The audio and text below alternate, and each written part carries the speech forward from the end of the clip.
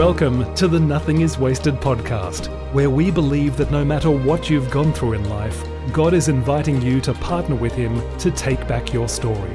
On this podcast, we have inspiring conversations with people who are doing just that. And now, your hosts, Davey Blackburn and Aubrey Sampson.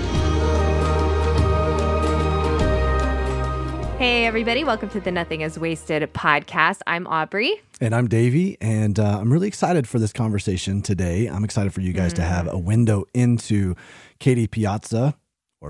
Yeah. At this point, we don't have the results yet, Aubrey. So we'll of the poll. That's right. We polled you to find out if we should be saying Piazza or Piazza. Even though she probably has an opinion, we want to know what the Italian listeners think. That's right. And so here's the thing. So this is a wrestling, Aubrey. This is a wrestling that we have. We talk about some heavy things, right? Yeah, we do. And This is a heavy episode. This is a very heavy episode. I don't want to make light of this episode whatsoever. Right.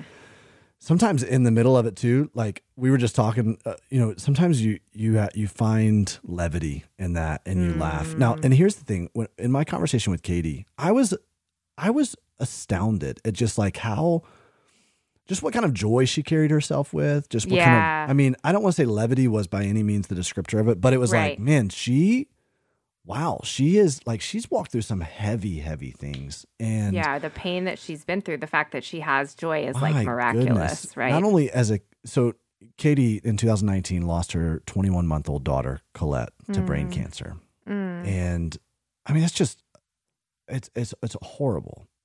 Not only did she lose her daughter, but also was a caretaker in the whole process, which is so much, this like long-standing trauma and suffering and grief that goes with this. And, Katie just has a powerful perspective on this. Yeah. And what I appreciate about her and appreciate her perspective, she is a biblical counselor.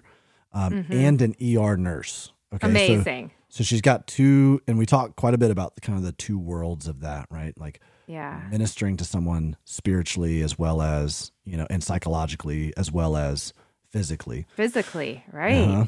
Right. So she's like ministering to the whole person, but she's also a biblical counselor through ACBC, which is the Association of Certified Biblical Counselors, which is what my late wife, Amanda, she was going through her certification to be a certified biblical counselor. Wow. In that association. Her dad, wow. In episode 1 and 2 of the Nothing is Wasted podcast, we interviewed him. He's a certified biblical counselor through ACBC. Josh Weidman, we've had on the podcast. He's a certified counselor at ACBC. There's really just incredible. It's a great organization. And so anyways, there's so many of these threads that come in, and I'm rambling right now, but what I appreciate about her is that she's been able to kind of apply a lot of this stuff in her own grief and her own hardship. And as you listen to this, you're like, man, you're walking with so much hope. You're walking with so much joy. So all that's to say is sometimes Aubrey and I, as we're listening, we're like, we have to kind of laugh sometimes. Yeah, we have to sort of levity. So we can get through this as well, because some of these stories are really, really hard. So so if we're joking about what's the Italian pronunciation? Right. No, we're carrying the story really, really carefully, but because we're carrying it carefully, we need to find joy and laughter in the middle of it. Yeah. Davey, I want to, before we listen to your conversation with Katie, I want to read a review that we got on Apple Podcasts. That sounds wonderful. It's a long one, so I'm just going to warn you in advance, but I think it's worth reading every word because it's really, really powerful. I also want to celebrate something. We have almost 1,000 reviews. That's right. We're getting close. Praise God for that. So keep reviewing, people. To get us over the bump. We would love to see. Yep, that's right. I want to see that 1K right next to the Apple Podcast reviews. Part of that is because it helps, aggregates us in the algorithms and moves the message up. So the message of hope in healing is moving up, right? It's not about me and Davey. It's about this message that God is, this work that God is doing through Nothing is Wasted. So, let me read and this. Aubrey, you listen to this for all these other stories that we're sharing and That's stuff. Right. We just get to help guide you to it. That's right. All right, Davey, are you ready for this? Yep, ready. Okay, here we go. The title is Hope for Each Day. One of my dear friends was suddenly widowed 3 years ago. She was pregnant at the time and had a 1-year-old. She has recently become certified to be a pain to purpose coach, and she introduced me to your program as I recently lost my young adult son to suicide. I was captivated by the first podcast I listened to, so I have gone back to the beginning of your show, and I'm slowly working through all the podcasts. I listen daily, and I too am sharing it with others. Even though the stories have tragic circumstances, there's always hope and redemption. Your podcast stories are a continual reminder of the eternal perspective of this life and His big plan of redeeming all the evils and pain and suffering in this earth. There is a common thread in all the stories, and if it rings true in mine, and it is God's love story to bring us to Himself. No matter the tragedy, He gets the final say, not the enemy and his schemes. That's right.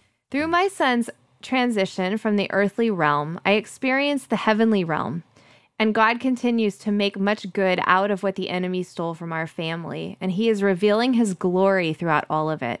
And I have never felt so deeply loved by the body of Christ as I walk through the valley of the shadow of death. Wow. Thank you for listening to God's call in your life and all that you do in creating this ministry. I am so deeply sorry for your loss, Davy, of your Amanda and baby. Blessings to you and your precious family and all those you love. Wow. Woo! Man. Moment of silence for that one. I know. Yeah. You just kind of need to let it, absorb it and let it digest a little bit. That's wow. We are so sorry for what you have walked through. Absolutely. I don't know how, I know that was a long review, but that was a very short review to take me on the gamut of emotions that it did, right? To take me to this deep place of feeling that loss with you, and then to this hope that's arising because of what God's doing through it. And that's what this is all about. That's what this is all about, is as we share your stories, as we share other people's stories, we're all encouraged continually and challenged to keep walking, right? Just keep walking, keep trusting. That's it. Keep believing that God is going to set things right one day, and that He's going to heal us and bring us peace in the midst of all of it. And then He's going to reveal to us the ways that He is redeeming this. Yeah, that's right. Thank you for that reminder. Wow. Well, this conversation that I have with Katie is going to be another one of those reminders, one of those hope-filled conversations. And so despite the horrible pain and loss that she's experienced, I know you're going to be filled with hope. And so go ahead and lean in and listen to this conversation I have with Katie Piazza.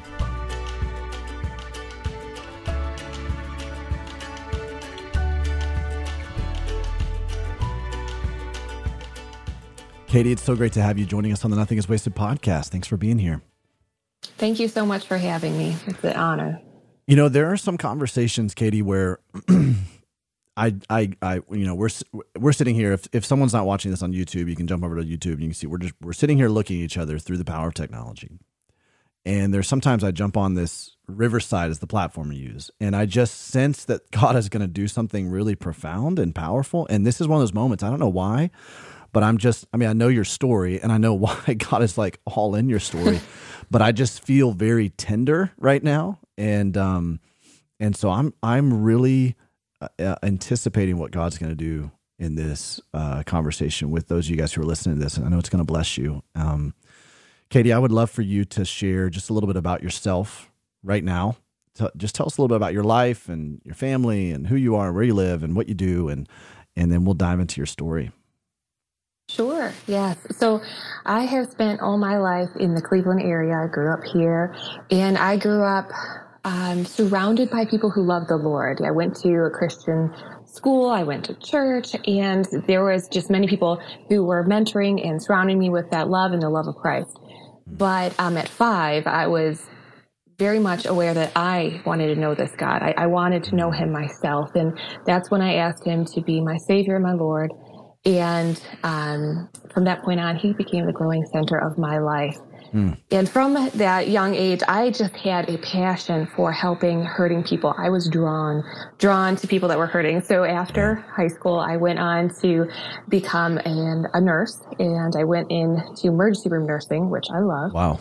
And and then I got a bachelor's in psychology and became certified as a biblical counselor, all with that kind of intent to help people. And then somewhere in the mix of all that, I did get married. I got married in 2012 and became a mother shortly after that. And then my world kind of began to revolve around home as the children started to come. So now I do still, I counsel as a biblical counselor, and I work part-time as an emergency room nurse, but I have begun the journey of homeschooling, and I got the little ones at home. So it's pretty busy, but I love it. I do love it.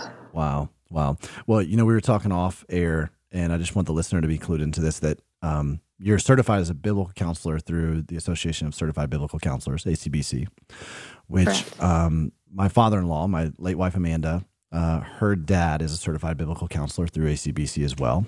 And Amanda was going down that track, before she was killed. And that's something that we're really passionate about, is connecting people with biblical counselors. There's something so profound and powerful. I've walked through my own biblical counseling. I've done some of the training through that. And there's just something amazing when you sit in front of somebody who knows the Word of God, who knows how to handle the Word of God, who can breathe and reflect the Word of God into your life and into your situation to help shape and shift your perspective. And so I love that that's part of what you do and who you are, as well as in the medical industry. Because my wife now is a PA. And so I can see how important the integration of those two things are. I can only imagine, as you're seeing people in crisis in the ER, just how fitting it would be to have that as part of a tool in your tool belt to also be a certified biblical counselor. Right. And that's kind of what led me to it. I was, as an emergency room nurse, I was in an area where there was a lot of psychiatric patients, and not just the psychiatric patients, but patients that were there for general reasons, but those soul issues would keep rising to the surface, the fear, the anxiety, the depression. I can't tell you how many patients will tell me, yes, I suffer from anxiety, but who doesn't?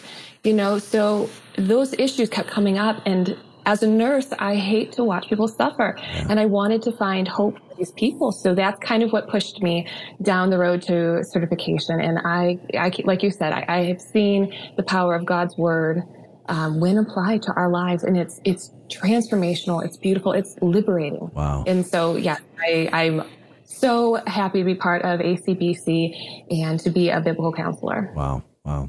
Well, I know you're in the world of stay-at-home mom, homeschooling, all that kind of stuff, like you said, and of course those tools are continually being used. But I know also those tools are part of a purpose as well that you live out, and it's some of it has come from a really deep pain that you have walked through, a deep loss. Can you go ahead and kind of track back with us and tell us the story of your loss? Absolutely.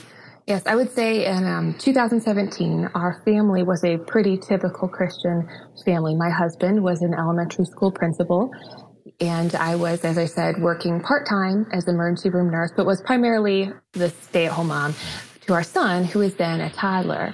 In August of that year, I gave birth to a little baby girl by the name of Colette, and she was, by all accounts, perfectly well and healthy at birth. She was a treasure. I remember writing in my journal when I came home with her saying, she's my crown jewel. I was so excited about this little girl. And she was thriving on those early newborn days. And we reached 10 weeks, and things seemed to change literally overnight. She just grew really irritable and fussy, wasn't eating well. And we took her to the pediatrician, who couldn't put his finger on what was going on, but knew there was something that had changed. So he sent us to a local pediatric hospital in downtown Cleveland, where she was shown to have a brain tumor that was about a third of the size of her brain. As you can imagine, that led to a transformed world for our family. Yeah. She began a 21-month battle for life that involved about 5 brain surgeries and chemo and radiation and intensive care stays. And eventually home-based chemotherapy, and it was a long battle. Yeah. And ultimately, she was taken home to be with the Lord in May of 2019. Man. Wow, and as we're recording this in May of 2022, and so you're nearing the anniversary of her passing. Yeah. So I know the season is very, very tender for you as well, and I'm grateful. I don't want to just kind of dismiss the fact that you spent some time to talk to us about your story and your beautiful girl and your loss and revisit this pain. I know that it visits you every day, right? But the willingness to be able to open up about it, we're really grateful for that. It's a gift to us. So thank you. And it's a gift to our listeners. We have a lot of listeners who have experienced the loss of a child. And, everybody's pain is unique. But that is definitely one that is just a very, it's just gut wrenching, to hold a life in your hands and to have these dreams and these hopes for this little life, and then and all that to turn so quickly as it has in your story. Can you talk to me a little bit about, I know it had to have seemed like a whirlwind going from 10 weeks to 21 months when she passed, just that short amount of time. But I mean, all the things that were happening and how you're processing through all of that, and what were you feeling in that time frame? What was the climate of your heart, of your family? What was that like? Well, throughout the whole experience, I mean, like you said, it was a short amount of time, but it felt like a lifetime because of all the things that we were going through as a family, and the world was constantly changing for us. For the most part, she had to live in the hospital for her first year of life. It was the type of chemotherapy that she required was a very extreme, caustic type of chemotherapy. And again, she was so young, and so she lived for the most part at the hospital, and then we had a toddler at home, and my husband had to continue to work. So it was a lot of tag teaming and people coming in, and it's just not the world that you have in mind when, you're pregnant and you're looking forward to what will, the baby book, filling up that baby book with all those first milestones. You're not anticipating that type of world. And so I would say it was a constant battle for contentment in that this is not what I expected. This is not what I had dreamed. And this is my world. And will I make this world my home? Will I make this hospital room my daughter's nursery? Will I make this, this change and this upheaval? Will I make it beautiful for my family? So that's what it was constantly a battle towards, not fighting, but to accept and beautify where I was. Wow. Now, at the time, Katie, did you say you had other kids at the time or another? We had a toddler, yes.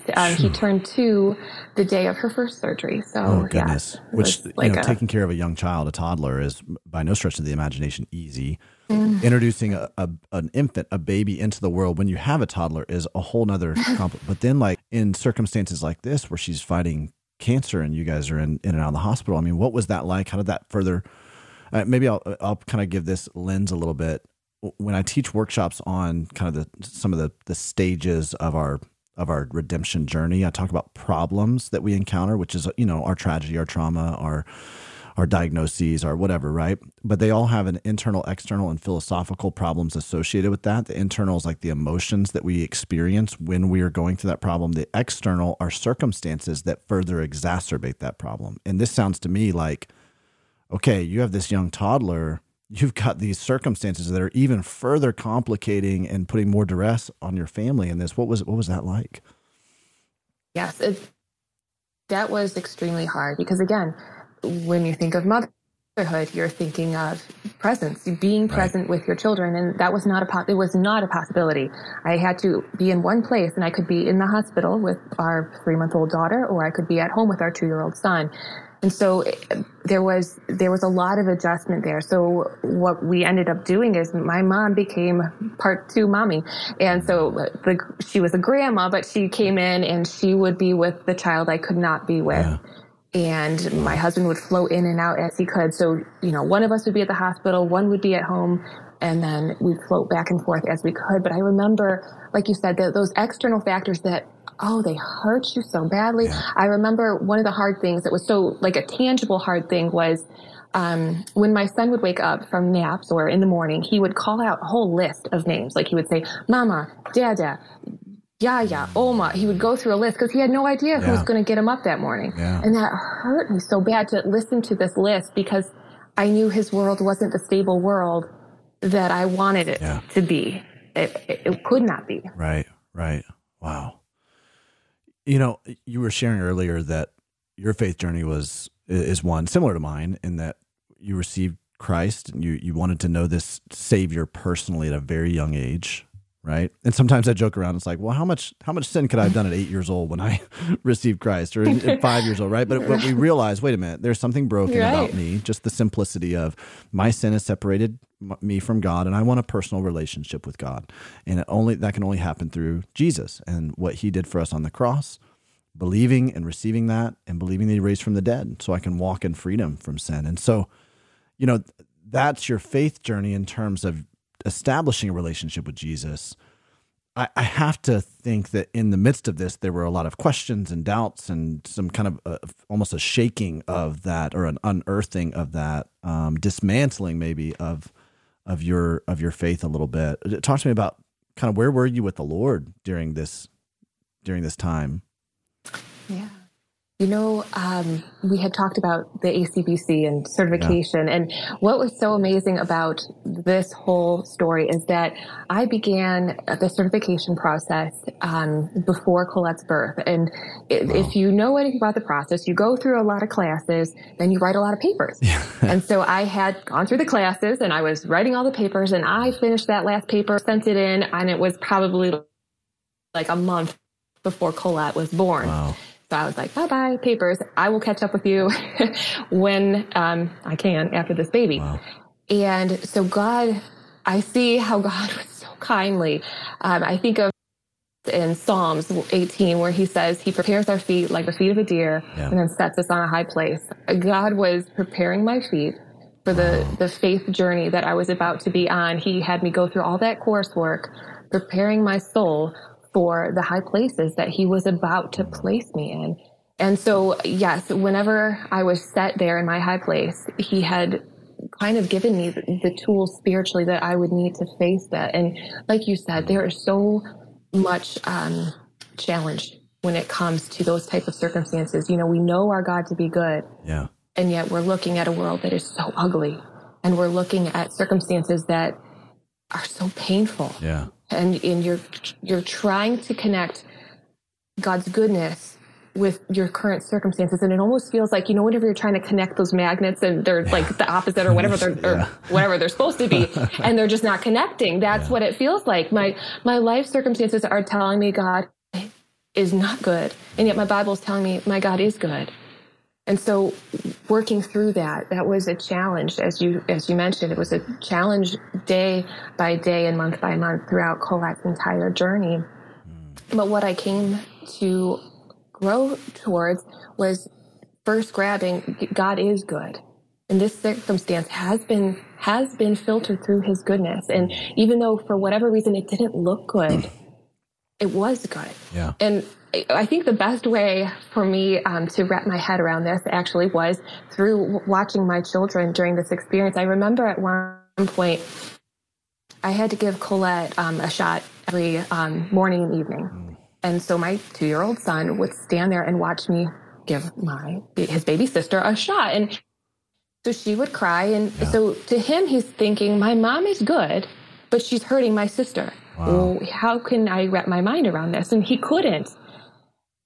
But the problem wasn't that I was bad, or the problem wasn't that I wasn't being good. The problem was that his mind couldn't grasp it. His understanding was limited. And that is where we all stand. The problem is that our understanding is limited. When we can't connect the two, it's not a problem of God's goodness. It's not a problem of a misperception of our environment. It's the problem of our lack of understanding. Wow. That's so good. So good. Yeah. I mean, amazing that the Lord would be able to give you kind of that word picture right there as you're experiencing that too. Something struck me that, you were quoting that scripture where he prepares my feet for the high places. And you're referring to high places as this struggle, this season of suffering. When an average listener or reader would see that, they would say high places. That's my moment. That's supposed to be mountaintop experiences, not like, I don't interpret that as suffering. Those are valleys. What do you mean by high places? How are you interpreting that, Katie, as the season of suffering? High places in that they're high and treacherous. But when I'm thinking of mountain goat or a deer that is up in those places where it is rocky, it is unstable, where their feet better be well equipped to handle the, challenges of what they're about to face. Wow. And so God always is graciously preparing us one step ahead. He prepares that hoof for those high places, those mountainous, rocky places. He prepares us for those high places where it is very dangerous, and our faith, we could easily stumble. Wow. That's so good. Yeah. I don't know if you've seen this on like YouTube. I actually saw it for the first time when Louis Giglio was preaching, and he showed a video of these like mountain goats that were prancing up and, on these really just treacherous cliff faces, and I was like, oh my gosh, like this is crazy how in the world are they staying up there? But It's because their feet are actually, they're actually formed in such a way to kind of grip that area, right? They were perfectly designed for that particular type of terrain. And so, I love that image of just being able to know he has prepared you for this. He has prepared you for this. And now you're walking through this season with that Holy Spirit preparation sense and the fortitude that only he can bring and the peace that only he can bring. You're a medical provider. You receive a diagnosis like this for your daughter. Did that help being a medical provider? Did it hurt? I could see it going both ways. I mean, from your perspective, was it something where like, man, I'm so grateful that God gave me that as part of that preparation to walk through this? Or in some ways, it's like, I kind of joke with Christy sometimes where I'm like, man, you know too much. Like you know too much. Like it would be easier. Ignorance is bliss, right. If you're not walking through this through the lens of, I know exactly where this is leading or what's going on with, my body. Yes, I would say that, like you said, it could definitely go both ways. I personally am so thankful that God did prepare me in that way because I did feel so at home in a hospital setting. I felt comfortable with, just how things worked, how the hierarchy worked in a hospital, who was who, and that kind of thing.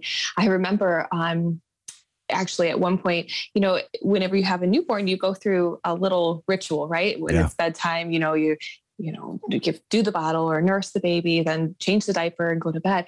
And I remember getting so comfortable with the whole ritual, but then adding, check the vital signs. So checking heart rate, checking this, doing this. And so because of my medical background, I felt like I was more equipped to handle it. That's not to say that those that don't have a medical background aren't equipped, because I'll be the first to acknowledge that any mother that has a child with a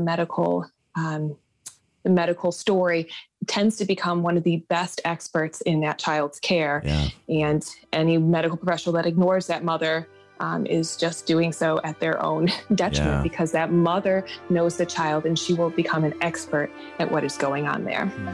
Yeah, that's really insightful. That's so good.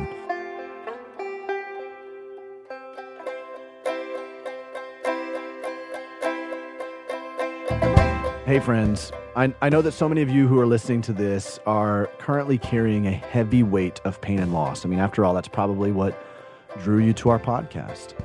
And here's what I know. I know when we start to process what's going on in our lives, we can often find ourselves paralyzed by the pain and not really knowing where to go from here. We even begin to hear or tell ourselves lies like, this is the end of your story. This will always define you. And trust me, I've been there.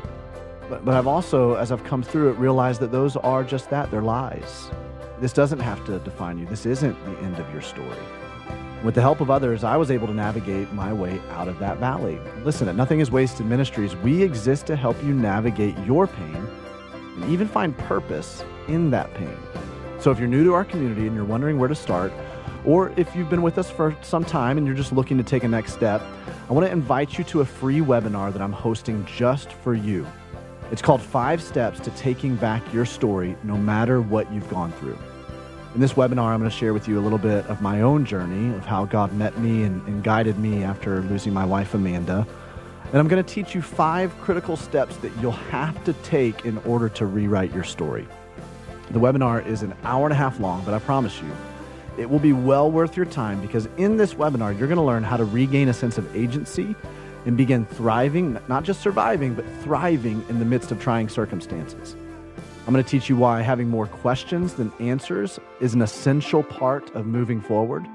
I'm also going to teach you how to get rid of the overwhelming negative emotions that tend to bog you down and get you stuck.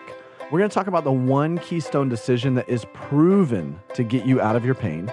And I'm going to teach you how to listen to the right voices when everyone seems to have an opinion on what you should do next. And listen, we're going to talk about a ton more. So if you're feeling weighed down or paralyzed by the pain that you're experiencing, I want you to know you don't have to stay there. I would love to be your guide and show you the way back to thriving. So here's what you need to do. Go to nothingiswasted.com/start here. Again, that's nothingiswasted.com/start here to sign up for this free webinar. Or if you're listening on Apple Podcasts, just click the webinar link on the show notes of this episode. We've made it extremely easy for you to sign up, and we're offering multiple date and time options for this webinar in order to work with your calendar. So go to nothingiswasted.com/start here. Just click the webinar link that we've included in the show notes of this episode to sign up for your spot on this webinar. I believe this one step could be the very breakthrough that you need to put you on the redemptive path that God has for you. I'm in your corner. I can't wait to connect with you soon. Go ahead and sign up now. Look forward to seeing you. That's similar to what Christy says all the time. She says you're your own best medical provider, yes. right? Because yes. you, on some levels, right, except for going and searching Google and listening to everything that Google says about your health or what could be happening because of certain symptoms. But like, your body better than anybody else, and so you can convey those symptoms, what you're experiencing, better than anybody else. And now obviously, with Colette, she wasn't able to communicate that, but you were able to be her ambassador in that way, her advocate in that way. And what a blessing it is that you had that medical background and that training to be able to do so. When you're in a diagnosis like this, whether it's cancer or whether it's some other kind of illness or even like, there's somebody who are listening to this and they've experienced being, their child being in the ICU or something. It seems like you walk this tightrope sometimes of moments of hope, like, oh, we're going to get through this, and then moments of despair. And it feels like it could easily waffle back and forth between those. Can you describe kind of some of those extreme emotions and those seasons that you felt? Oh, absolutely. I think that's a great way to describe that.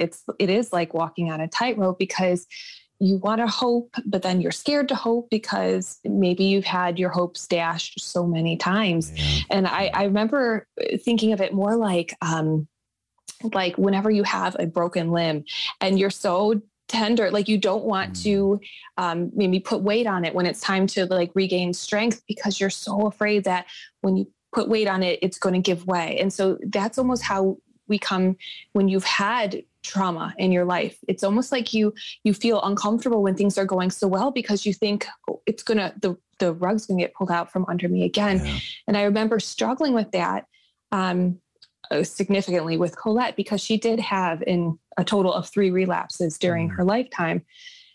So it was difficult learning how to balance hope and faith and all those things. In a sense, I came to the conclusion, because I did struggle with that so much, that my hope wasn't so much in an outcome.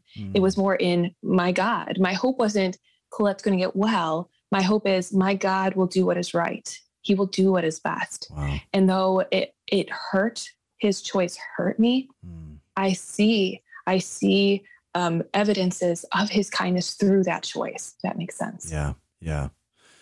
It's such a tough perspective to wrap your heart around. It's like you said earlier, it's this, there's a limited level of our understanding, right? Where there are times that God allows things to happen.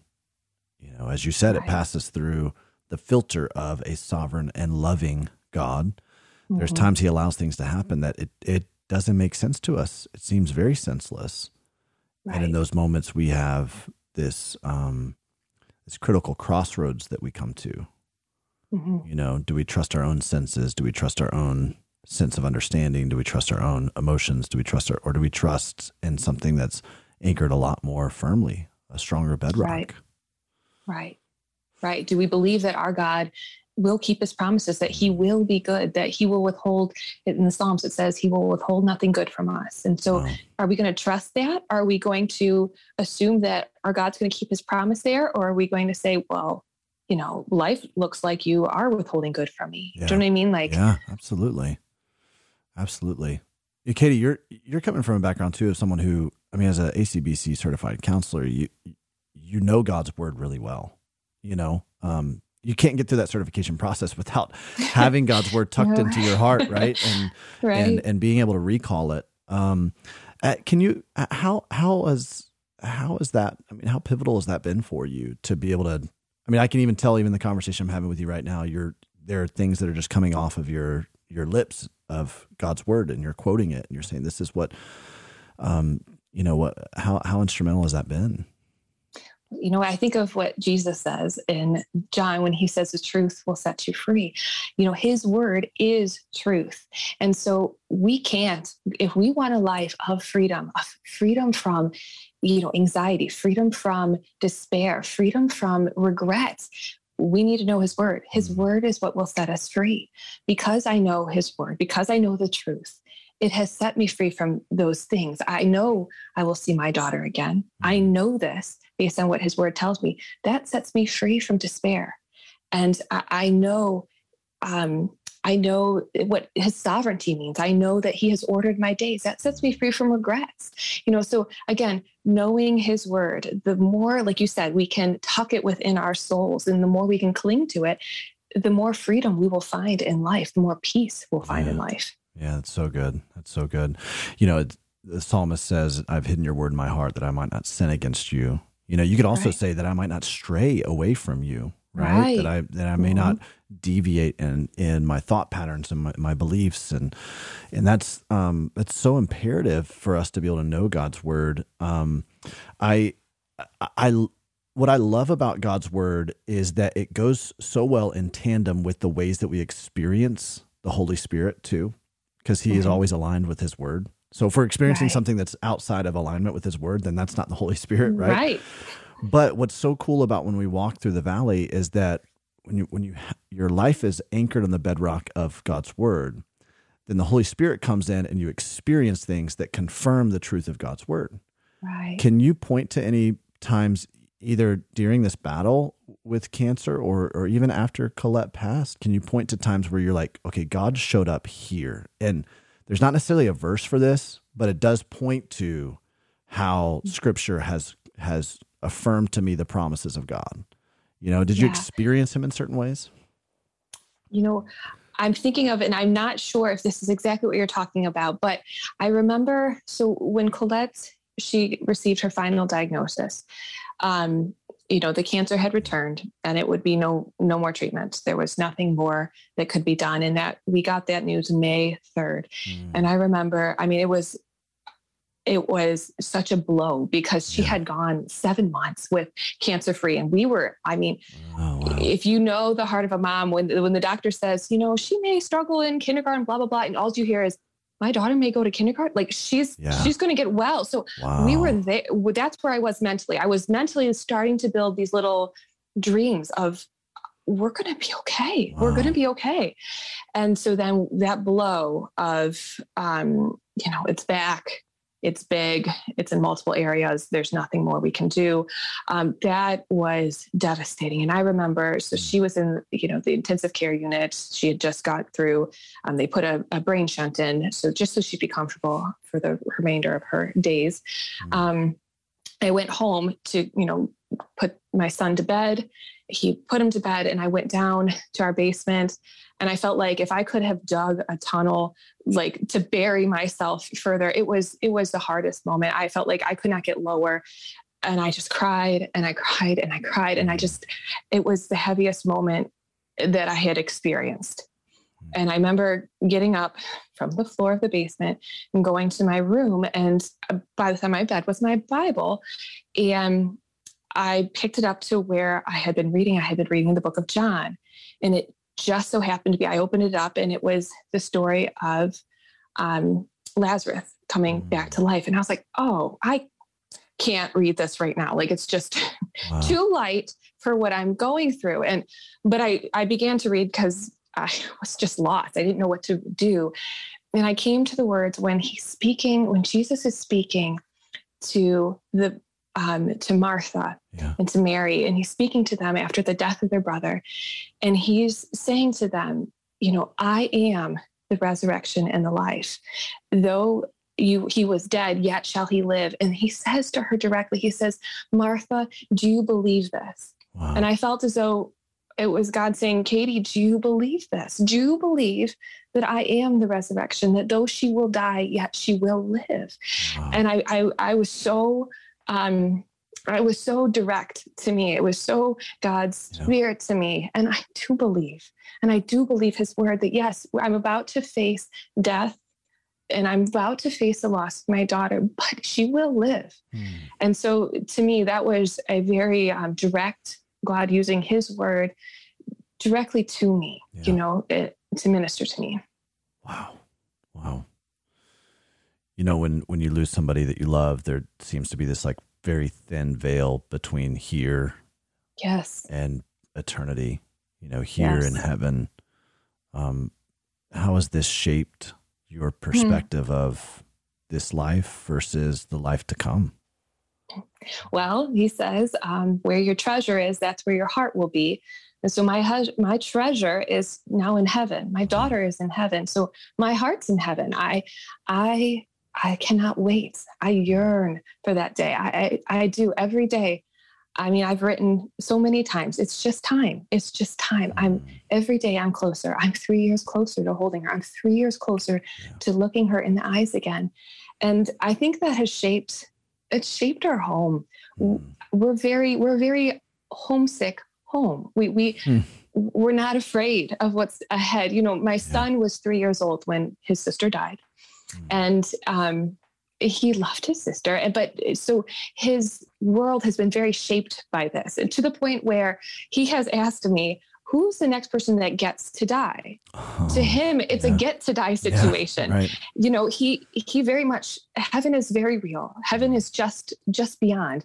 And it's beautiful. And so to him, he will have a world shaped by this. I have had a world shaped by this. I feel very, I think of the phrase, loosened, like from this world. The roots aren't here anymore. If that makes sense. That's so good. Wow. Loosened from this world. Yeah. That I love your son's perspective, because isn't that the childlike faith that we should all be approaching our life with, you know? Right. And that's the thing. It's like, it's so simple to children. Yes. It's so simple to them. And somehow life, the jadedness of our hearts or whatever it is, our circumstances, our experiences, the way that we've been tied to those earthly things, the way that our heart begins to kind of, and our hands begin to creep over the stuff that we have here and now, it begins to cause us to lose that sense of wonder with what's yet to come. Yes. And the reality is life is a vapor. It's here and then it's gone. And we live so much of our life for now, failing to live for then. Right. And yet, we should all have this perspective that your son has. Where, okay, when do we get to do? When's it my turn? I know. Yes. I remember when Weston, he would ask for Mommy Amanda, and I would just tell him, it was like, hey, buddy, we can't wait to see her again one day. And right now, God has an assignment for us. Yes. We're supposed to help as many people as we can. And when we've helped the last person that we're supposed to help, then we get to go see her. Right. Mm-hmm. And it's that get to again. It's death is not a departure from some place. It's an arrival into the next place. Right. It's seeing things differently. And that's what allows us to walk in hope in the midst of this grief. Right. Right. It's like we're finally there, finally going. But I love what you said to your son, because that is where we've had to come with him as well. Like we have work to do. This is the time to work. So we need to work. We will get there. Yep. But we have to work. Yeah. So what was hardest for him? Go ahead. No, go ahead. What was hardest for him was the nap time thing, because he was so jealous because there's no night in heaven. And so he was like, she doesn't take naps, but I do. So that was the hardest part for him. He's very jealous of that. Oh, I love that. Oh, that's so sweet. That's so sweet. There's a lot of people who have experienced hardship and trauma and tragedy, and it has caused, like you said earlier, like them to have this fear that goes, when's the next shoe going to drop? Yes. Once pain visits you, you become acquainted with it, then you can begin to exert yourself with worry of going, it's going to happen again. It's going to happen again. Is that something that's visited you? Is that something you have to combat? How would you? Oh, absolutely. Absolutely. Just because of that, I mean, since having, losing my daughter, I've had another child, and we have one on the way. And so that sense of, will it happen again? Whenever they're crying and you can't communicate and you're wondering, like, is this something deeper? There has been many nights where I have cried because I don't know. And I can't know, but like you said, that past experience does teach you to fear, but it does teach you where to go with that fear if you will let it.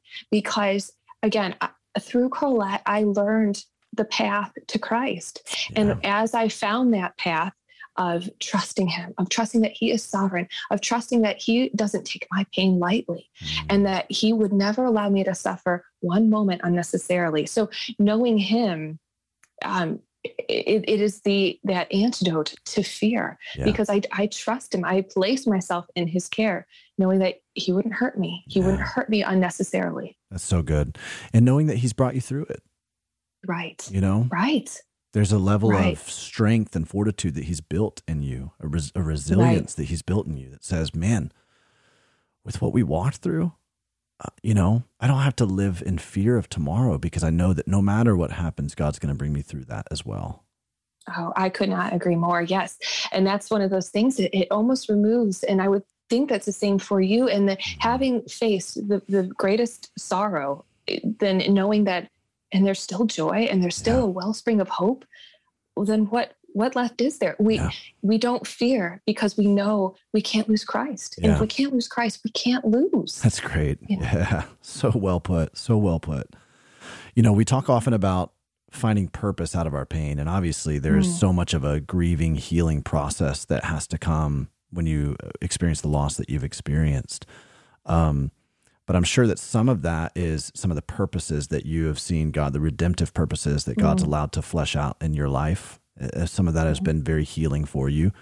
Can you talk about some of those? How are you seeing redemptive purpose come from this? Right. After Colette's passing, she passed in May, and that summer, I remember the verse that stuck, like I just couldn't get away from, was that verse about where it says about, if a grain of wheat falls to the earth and dies, it will bring much fruit. And so in my heart, I felt like I was that farmer just watching the earth, waiting for the fruit, like something is good. He, like you say, nothing will be wasted. Yeah. He won't waste her life. And so the past 3 years has been just watching, this little fruit bursting forth and seeing, there, there's fruit, there's fruit, there's fruit, and watching that and glorying in God's work. So,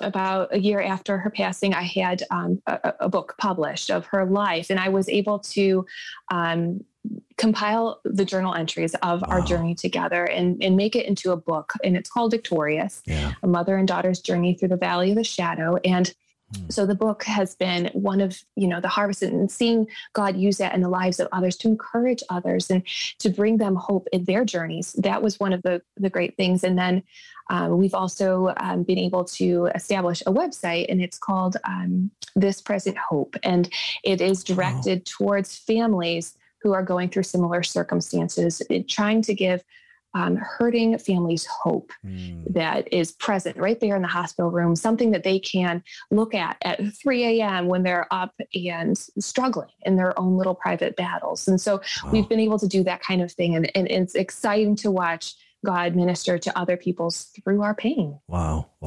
We're going to put the links to both of those, the book, Victorious, and the ministry that you guys have started from that as well. We're going to put that in the show notes. But are people able to support that? I mean, are they able to give to that, to come alongside of you? Yep. And if you go on the website, you'll see not only there, so to support the ministry, but we've also partnered. What we did was we started a fundraiser. It all started out of a fundraiser for pediatric oncology research. And so we started this, it's called Colors for Colette. And what we do is we decorate the sidewalk squares surrounding the hospital that she was at, and we raise funds for pediatric cancer research. But we know that families going through this need so much more than just physical support. They need that emotional support. So that's why we developed This Present Hope as well, to come alongside those families. Yes, we want to support them with material things. Yes, we want to minister them in physical ways, but we want to minister them spiritually as well. And so that's where This Present Hope came from. Wow, that's awesome. That's so awesome. How would you suggest, having walked through it yourself, how would you suggest those of us who may know somebody, or maybe don't know them, maybe they're in our church family or something, that they've just received a diagnosis, their child just has received this, they have this illness, and we want to be the hands and feet of Jesus and walk beside them. How should we do that? How should we not do it? Can you kind of paint that canvas for us? Absolutely. I would say always remember, when you're ministering to someone, they are two parts. They are a body and they are a soul. So both parts need to be ministered to. And so when you're reaching out, try to reach out to both. Reach out to the body. They're going to have needs. They're going to be traveling back and forth to that hospital. They're going to be paying for parking. They're going to be needing to get a quick meal. There's going to be a lot of needs. And those little things that were just so many people were able to give us gift cards and provide meals and things like that we're able to greatly, relieve our physical needs at the time. So I would say reach out in a physical, tangible way, but then reach out saying, I'm praying for, and then explain specifically, I'm praying for you in the evenings because it's harder in the evenings. I'm praying for you with, whatever procedures are coming up. Right. Let me know specifically. I will be praying this day or that, commit to prayer for them. Wow. That's so good, man. So good. Katie, this has been an incredible conversation, and I know that you started your faith journey early on in life. But I wonder if you can point to one or two things that you know about God now, like that you know about God now. What is it? Is it it's the epigenosis, as opposed to just the gnosis, right? It's like, I know this about God deep in my soul because I've walked through this, as opposed to, prior to this, I didn't know this about God. We talk often that you get to, you know about God on the mountaintop experiences when things are going well, but you really get to know God and his character and nature in the valley. It becomes very personal. Can you point to some of those things? Yes. And specifically, I was a person that always struggled with, does God really love me? I just always, I was very, performance based. I've got to please God. I got to do everything right, or he's going to be mad at me. I was always just so performance based. And I saw him so as my judge. He's just waiting and, picking off the marks if I'm doing good or doing not. And I think a lot of Christians, especially Christians that grow up in the Christian world, right? We tend into that instead of seeing him as that loving father. And I remember how it was so specific. The moment when that I said, I won't do that anymore. God, I will not view you as indifferent to me anymore. And it was my daughter she was going through a very painful procedure, and I had to hold her down for it. And it was agony. I mean, I was sick with, it was awful. And holding her there and crying as she's crying. And I remember when I was done, I was just patting her. I was patting her on her back until she fell asleep. And I remember that point saying, I'm not going to doubt your love for me anymore, because my goodness, I could not love Colette more. And yet I'm holding her down for this. Like I am aching with love for her. She is covered with my tears. If this is how you feel about me, how hurtful it would be for me to doubt your love. Wow. And so to me, that became real. And I refused to doubt your love for me. And so I would say from that experience, like you said, Job said it too, when he said, I have heard of you, God, but now my eyes see you. I know love. I know a love a parent has for a child. You have that love for me. I won't doubt it anymore. Wow. I won't kick against it anymore. Wow. Man, that is so good. Ugh. Wow. I'd love it if you could maybe send us off with just some encouragement. If you're sitting across the table with a mom or a dad, or they've just received this diagnosis of their child, and they're just wondering, and they're doubting, and they're reeling with what do I do? What would you say to them? You're just having a cup of coffee with them. Yeah. They came to you and said, Katie, I know you've walked through this. What do I do? Like, how do I sort through all of this? How would you encourage them? I would take them to Psalms 23. The Lord is your shepherd. You will not want. That is a boast that David is saying there. He's saying, do you know who my shepherd is? Do you know who's my caregiver? It's my God. And I will not be in need. And he goes on to explain, he prepares a table before me in the presence of my enemy. And I want them to know God is already ahead of you, preparing a table before you all along the journey. He will prepare comfort for you. He will prepare an arm for you to hold on to. He will be before you. That's great. All throughout your journey. He will be beside you all throughout your journey. Yes, there is going to be pain. It is not going to be this glorious, walk in the park, but he will be with you. Yeah. He will be your shepherd, and you shall not want. Wow. That's so good. That's so good. Katie, thank you so much for spending time with us and sharing your story. I mean, this cannot be an easy story to carry. It can't be one that's easy to share. It can't be one that's easy to share right now, even in, as you guys are about to, walk through the anniversary of Colette's passing. And, I'm so grateful that you would trust us with that, and that you would give us this time to be able to encourage us and fill our faith cups up. So thank you for just letting us glean from you for a little bit. Thank you. Thank you for the opportunity to redeem some of the pain through this. So thank you. I am thankful.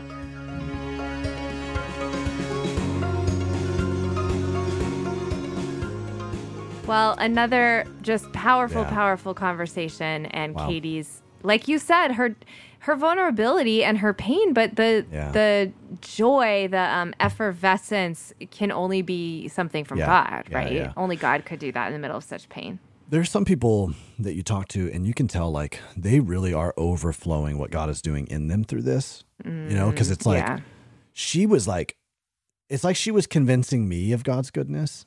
Wow, I love that. You know what I mean? Yeah. Sometimes you find yourself on the other side of someone who is hurting, and you're trying to. We always tell, don't try to convince people, right? Let them. They're going to experience it, just show up and be present. But you do feel this, like, I want to convince you of God's goodness in the midst of what you're. But like, here she is, telling her story and almost like I'm the skeptic going, how in the world can God but be she's good like in convincing this? you of God's goodness. Amazing. And she's so overflowing with what God has done that she like it's an ever-present reality for her. No, God is good still in this. And those I don't are the think kind of people I want to be around more, don't you? Like I want to be around her more. Yeah. I don't think you can manufacture that. I don't think that's something you can put on, you know. Yeah. There was a genuineness about that. Yeah. Absolutely. Here's one of the things, Aubrey, that I wanted to wrestle with in this. That okay, let's hear it. We're going to get into some of the nuance because a couple of episodes ago we wrestled with a question that somebody posted on our community platform about the goodness of God and God's plan and evil and God's plan and pain and all that kind of stuff, right? So you can go back and listen to that.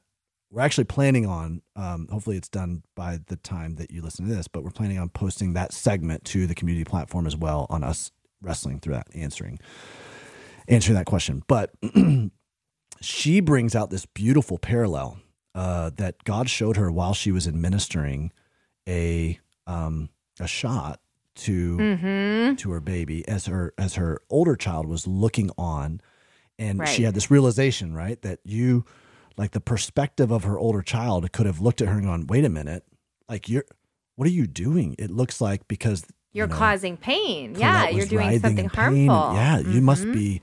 This must be evil." But she said her older, was it her son, her daughter? Her older child, older son knows that she's good. So here's this little kid reconciling and wrestling with this. Okay. Yeah. So what that caused me to think about in light of the conversation we just had is we said, hey, God doesn't cause evil to happen, right? Right. He can't. He can't cause evil. Evil is a result of the brokenness, fallenness of this world. Right.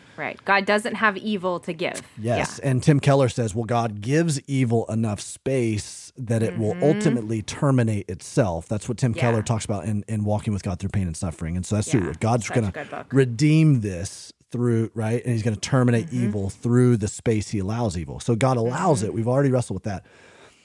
Is there, though, times where God administers pain in our lives that could look harmful to us, but it is actually helpful?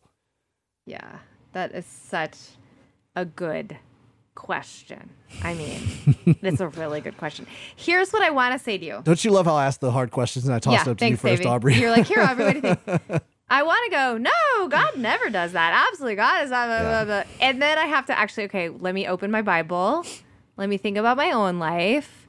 Is there story after story of God administering really painful things? Yeah. I mean, an example that comes to mind is even, and this is small, but even Paul talking about the thorn in his flesh. Yeah. Like, Paul even wrestles with God. I've asked God to remove this and he won't. Wow. Okay, well then we have to assume that somehow that's for Paul's good and even our good as we're recipients of Paul's ministry, right? Wow. Yeah. Joseph, his brothers leaving him in that, digging a hole in the ground and leaving him in that pit. Horrible things he went through, ultimately for his good. Yep. I mean, even let's think about Jesus on the cross. Right. Though God did not administer that, we know that was part of God's plan for our redemption. And Jesus said that his life isn't taken from him; he lays it down. Yeah. So in his divinity and alignment with God's plan, he followed the administration of that. Right. So I think it is probably small-minded of us to assume we know how God always works, but we can't assume it's always going to work out for good, right? And that I don't know when we'll always see that good, but and I think this is where you kind of go back to you go back to Job or you go back to Shadrach, Meshach, and Abednego. Even if he slays me, even if he doesn't rescue me from the even if he doesn't rescue us from the fiery furnace. We're going to worship him because he's God and we're not. It does feel like a very active... And so that's sort of the bottom line. Yeah. Like that's how Job put it. God he said, he slays me like that. That's not a passive, I'm going to allow him to be slain. Right. Although at the beginning of Job's story, it was God giving permission for the enemy to sift him, you know, Yeah. like, so, but there's got to be room there where God does administer pain in some respects, for our good. So, yeah. Were you finished? Were you finished, or can I? Yeah, no, I've said all I know how to say on this. You basically on just this said, easy topic. let's consider these things. That's what I did. Yeah, you know, here's what I was thinking about. There are times that I will intentionally put myself through some pain or temporary pain for a greater outcome. Right, in the future. Like exercise is an example of that. That's a great example. Yeah. Right? Yeah. I mean, all discipline, is it not? All discipline. Yeah, Scripture even tells it us is. discipline is painful. Right? Initially for a season. But what it bears a harvest of righteousness for the one who submits to it. And so I think Dave Ramsey said that discipline, by definition, is choosing pain, a little bit of pain now to avoid a lot of pain later. It's good. Okay, so I think about that in terms of like, how would I discipline myself? How would I walk through some uncomfortable things voluntarily so that it builds something in me that would help me to avoid even more pain later? Or as I'm disciplining my kids, I mean, we're doing this all the time with our kids. I'm like, I feel like I'm trying to explain to my 8-year-old and 7-year-old, hey, listen, I don't want you to wind up with a lot of pain later. And I'm trying to break that down to their little, 8-year-old and 7-year-old mind of like what could go wrong without scaring them or traumatizing them. It's like, well, you could go to prison for this. Like this habit right here that you're doing right now. You're hiding and stealing and, taking something like that right there. If you play that out, right? Yeah. So how do I discipline them now? How do I administer some pain? I mean, I never understood. Okay, this might open up a can of worms, and I'm sorry. We can talk about this later. Whatever. You can email me. Christy and I, just like Amanda and I did, we spank our kids. Okay. Okay. And so some people may not, that's totally fine, right? It is what it is. This is not a precept. This is a wisdom thing. So we have a certain conviction about that. Okay. Yeah. I'm not saying you should. I'm not saying you shouldn't. I'm just saying, but I never understood it when my dad spanked me and said, this causes more, this is more painful for me than it is for you. Okay. I never understood that until I spanked my child. Yeah. And then it was like, no, this really is. I hate this. Yeah. Like everything inside this hurts so bad, right? But, and aside from everybody's opinions, we believe on there's particular issues where we need to spank our child to give them a little bit of pain right now to avoid a lot of pain later. Yeah. And try to disciple them, right? Yeah. Discipline them into a certain road that they need to walk, a path they need to walk. And so I have, as I'm understanding that humanly, as I'm seeing the heart of a father, I almost have to say there has to be times when God disciplines his kids. There has to be times where he's administering pain in our life. And I think that we do ourselves a disservice to completely throw out, like, I think we have to look in all of our pain, like, and we have to say, is there a discipline that is happening in this pain? Because I can tell you, God did some disciplining in the pain that I experienced in losing Amanda, a complete victim situation. But in that pain, there was some disciplining. There were some lessons God was teaching me in that pain. He drew some things out of me that wouldn't have otherwise been drawn out. Yeah. Wow. And I don't think that God caused that to happen for that. I don't think that necessarily took place, but I do believe that there are times where there is some pain administered by a good, heavenly, loving Father. Yeah. And I think, to get back to that, it's our limited understanding of God's goodness doesn't allow us to see those things for what they are. I mean, sometimes God allows us to experience the pain of just the consequence of our own sin, right? But even that is goodness, right? Even that is goodness. It's a mercy. Mm-hmm. Mm-hmm. And how many times have you heard somebody say like, wow, I got outed for this hidden sin and it was God's greatest and it was mercy the best thing it's the best thing that ever happened. Yeah. Most painful thing I ever walked through, but greatest mercy, right? Mm-hmm. Yeah. So I think you're right, Davey. And I mean, this is a hard conversation when you're thinking about the loss of a child. And 100%. I don't think in any way is Katie saying like God did that to her child, but I think she is asking bringing up some really important topics about like, is sometimes pain for our benefit? Right. Yeah. The answer is yeah. Yeah. That's a very important caveat, Aubrey, because I don't feel like that's at all what Katie was communicating. That's certainly not what we're communicating. We're not correlating Katie's story with this question by any means. Right. We just were really captivated by what she brought up right there and caused us to wrestle with things we know you're wrestling with. Yeah. We know you guys are wrestling with this, right? Yeah. That's really good. Wow. Well, okay, if you want to keep wrestling with discussions like these that are tricky and difficult, or if you just need somebody to walk through you in your own pain journey, we have created the community platform and Community Plus for you over at nothingiswasted.com/community. And we're excited about it. I mean, it's a brand new platform that we've been launching for a while, but people are so active on it. And it's a way to really engage with other people who are going through some very similar pain points to you, some different pain points than you, but it's also a place to find coaching, resources, groups, master classes, all kinds of content, so that as you are wrestling with God through some of these difficult questions that aren't just like happening in your head, but are happening in real life, this is a place in a safe space for you to do that. Again, we'd love to invite you to go to nothingiswasted.com/community. Yeah, we also want to thank Sleeping at Last for providing all the music for the Nothing is Wasted podcast. You can go download and stream his music anywhere music can be downloaded and streamed. And we would love to invite you to follow us on Instagram. Engage with us there. You can follow me at Davey Blackburn, follow Aubrey at ObSamp, follow Nothing is Wasted at Nothing is Wasted Ministries.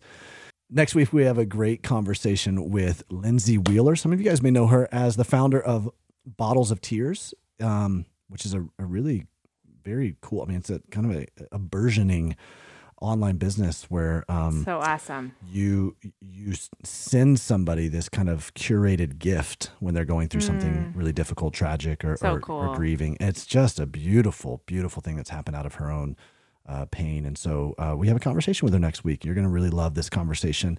So go ahead and take a listen to a little clip from my conversation with Lindsay Wheeler.